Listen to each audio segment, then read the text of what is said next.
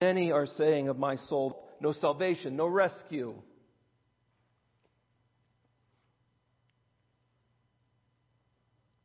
He echoes 2 Samuel 15:12 when it says, and the conspiracy grew strong, and the people with Absalom kept increasing. There were many that were increasing against David. There are several things happening here. Try to get into the mind of David. What would you be thinking after you have been dislodged from the kingdom? You're fleeing for your life, you're running. And as I sat here and meditated on this, I would probably be thinking, sin has consequences. Nathan said the sword would not depart out of my home because of what I did with Bathsheba. But at the same time, David has incredible hope in God. He doesn't accept the accusation. He doesn't accept the line of the critics that there's no salvation. A matter of fact, in light of the critics' condemnation, what does David say? Yahweh, help! Perhaps he started to believe the accusations himself. You know, if you listen to the relentless vocal minority or even vocal majority long enough, you can actually believe their criticisms. Isn't this what bullying is?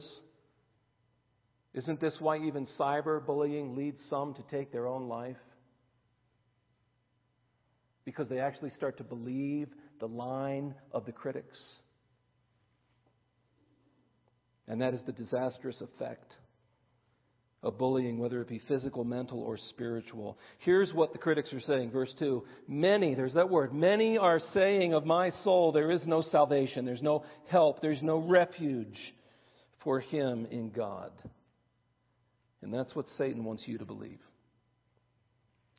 He wants you to believe there's no help for you in the Lord because you sinned so great, or because you've sinned so often, or because what you did was never heard of before in a land like this.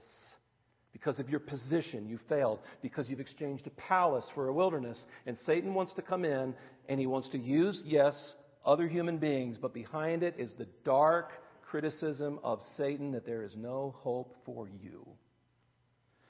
And as we move into our first Selah, I want us to meditate on this truth. The guilt of sin, criticisms, and actions of others, and unexpected difficult circumstances may lead you to believe God has abandoned you, but there's more to your story.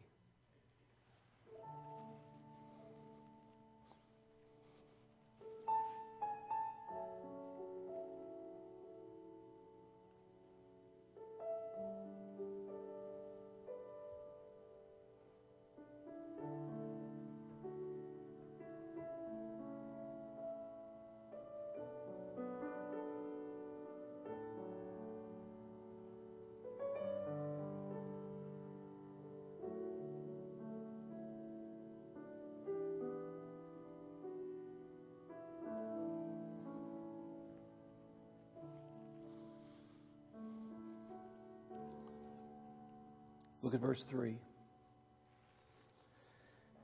This is a prayer of confidence in the Lord. But you, O Lord, are a shield about me, my glory and the lifter of my head. I cried aloud to the Lord, and He what? He answered me from His holy hill. Do you know God is not like the many of verses 1 and 2? God is faithful. God keeps His promises. God does not bring an accusation against you. As a matter of fact, He sent His Son even when you were a sinner, even when you were His enemy, and He sent His Son so you did not have to die. David's confidence rested in the nature of God, described here by a metaphor, a shield. This is beautiful. David, barefoot, ashes on his head, leaving his home, away from his son. And he says, God, you're my shield.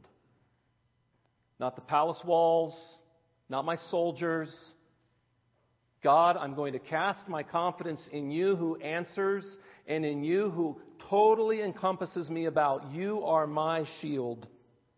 You are my defense. God said this to Abraham in Genesis 15:1. He said, I am your shield. And now David claims that very idea, that very picture, that truth, centuries later. This is what David's doing. Many oppose me. Many plot evil against me. And yet I am underneath the great King's protection. Look at verse 3. You are my glory. David's glory is not in his own name, his kingdom, his palace, or his power. Now, through humility and brokenness, David cries out a truth. You are my glory. And then he uses this Hebraism that expresses confidence in the Lord. Verse 3, and the lifter of my head.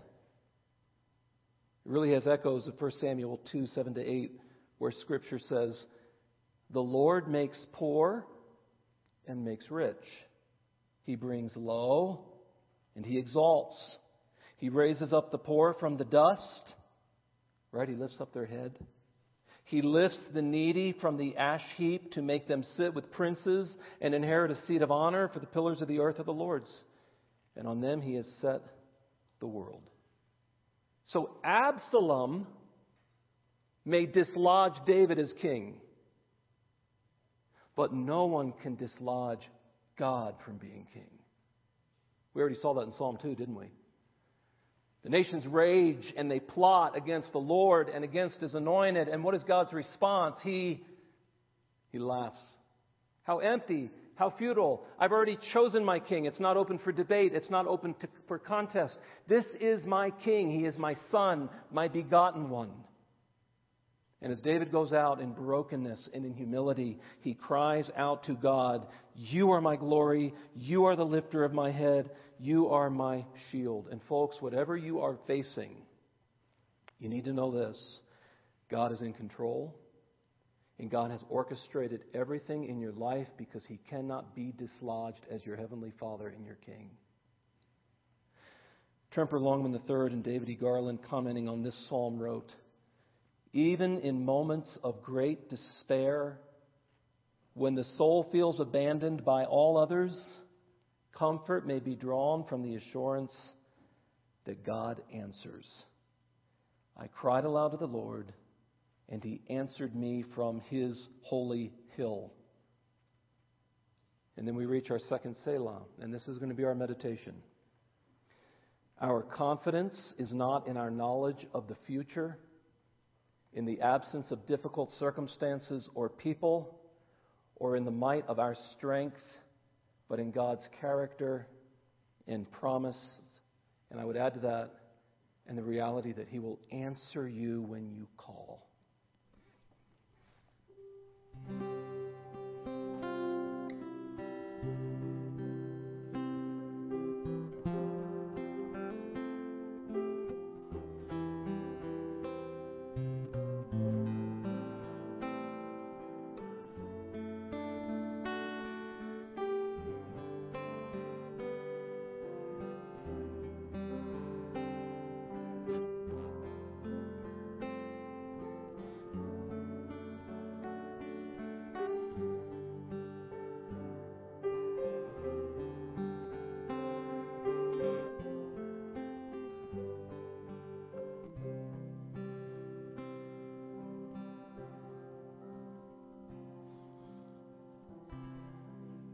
Verse 5, you'll see the effects of David's confidence in the Lord and in the reality that He will answer.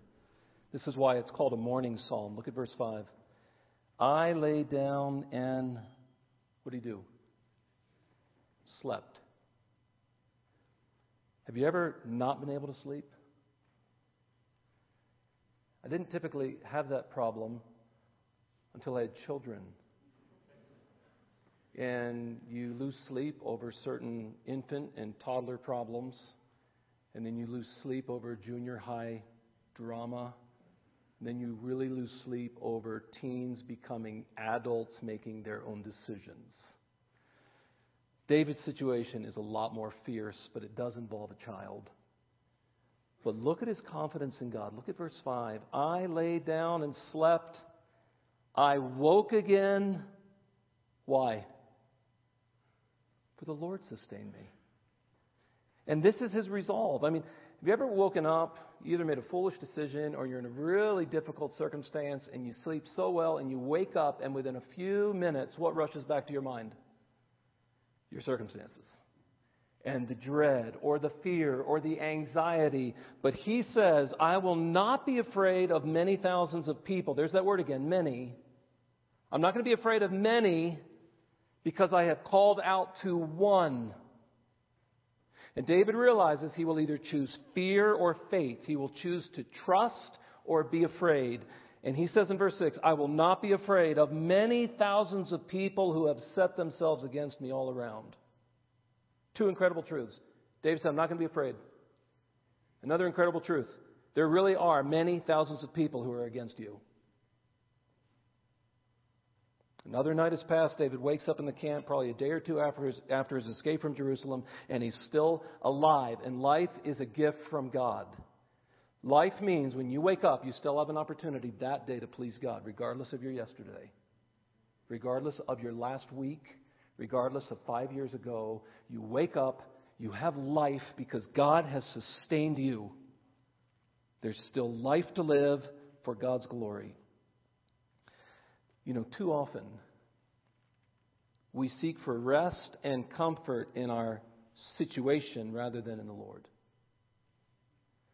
What do I mean by that? Some of us are restless in our heart, and we're fearful, and we're waiting for our circumstances to change. That's not where God wants you to find rest and comfort, because your circumstances may not change. And so often we react rather than cry out for the Lord's help. God is the difference between despair and hope, not your circumstances. God does not waste suffering, and if you find yourself in a similar Davidic situation, He will not waste the suffering you're experiencing. He's surrounded by enemies like a city under siege, many thousands, verse 6. And David says, I will not be afraid. The Apostle Peter writes this, 1 Peter 5. Humble yourselves, therefore, under the mighty hand of God, so that at the proper time He may exalt you. What does humility look like? Casting all your anxieties on Him.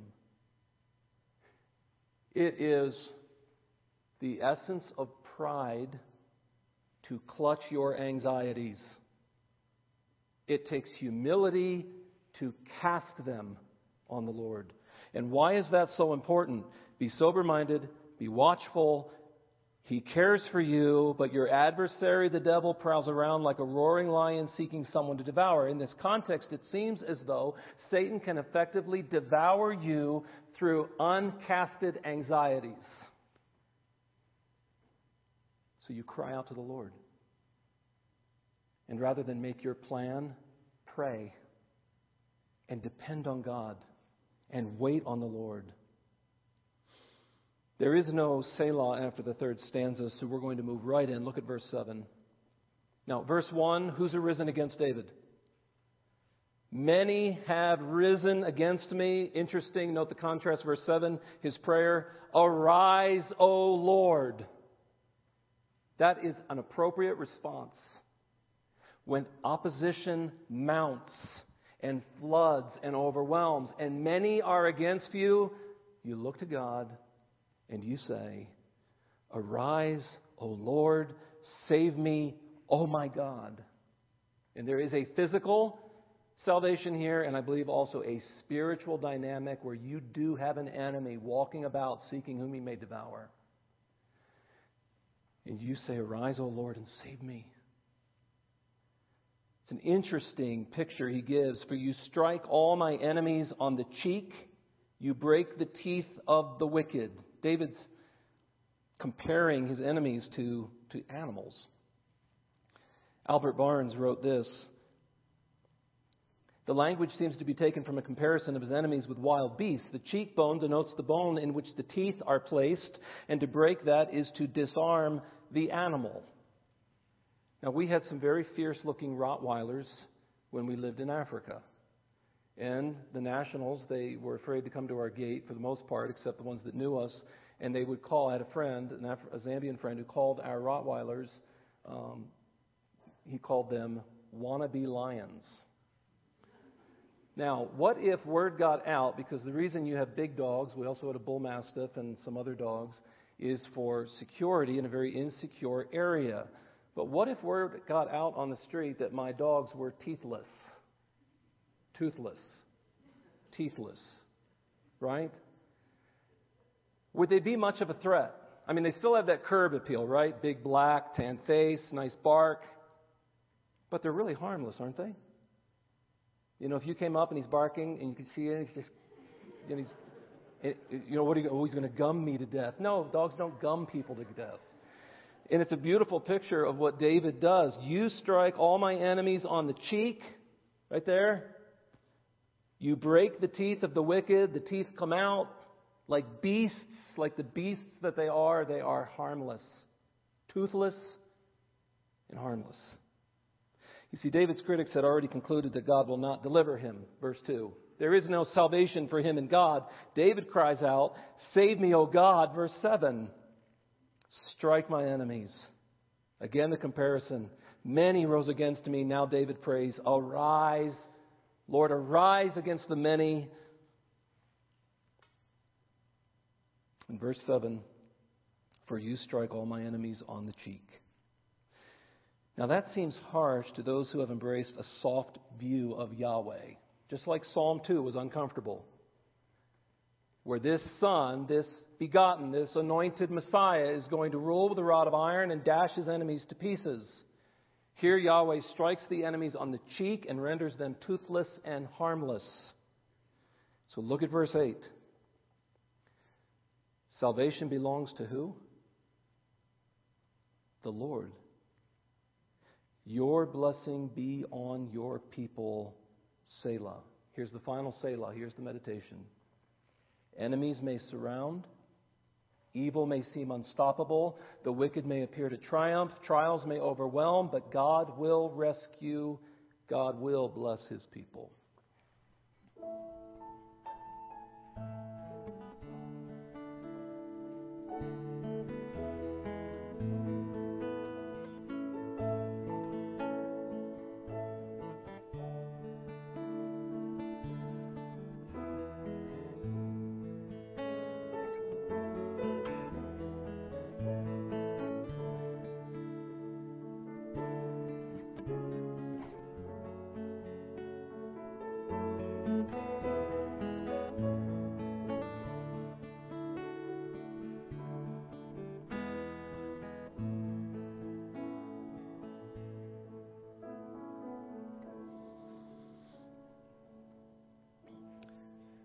Yahweh is a glorious King who is close enough to hear and respond to your prayers.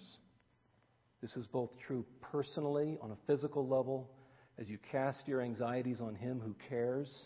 It's also true spiritually when you have a great, dark enemy. And Romans says this: if you confess with your mouth that Jesus is Lord and believe in your heart that God raised Him from the dead, you will be saved. For with the heart one believes and is justified, and with the mouth one confesses and is saved. For the Scripture says, everyone who believes in me will not be put to shame. See these similar concepts. For there is no distinction between Jew and Greek, for the same Lord is Lord of all, bestowing His riches on all who call on Him. For everyone who calls on the name of the Lord will be saved. But the critics are saying there's no salvation for you. There's no hope for you. Satan comes along and whispers the same thing. And Yahweh, a covenant-keeping God, says, everyone who believes in me will not be put to shame. I will save. I will bless. Look at the very last verse of Psalm 3, verse 8. Salvation belongs to the Lord. And that's who you call out to in simple childlike faith, believing, and He will save. Your blessings be on your people.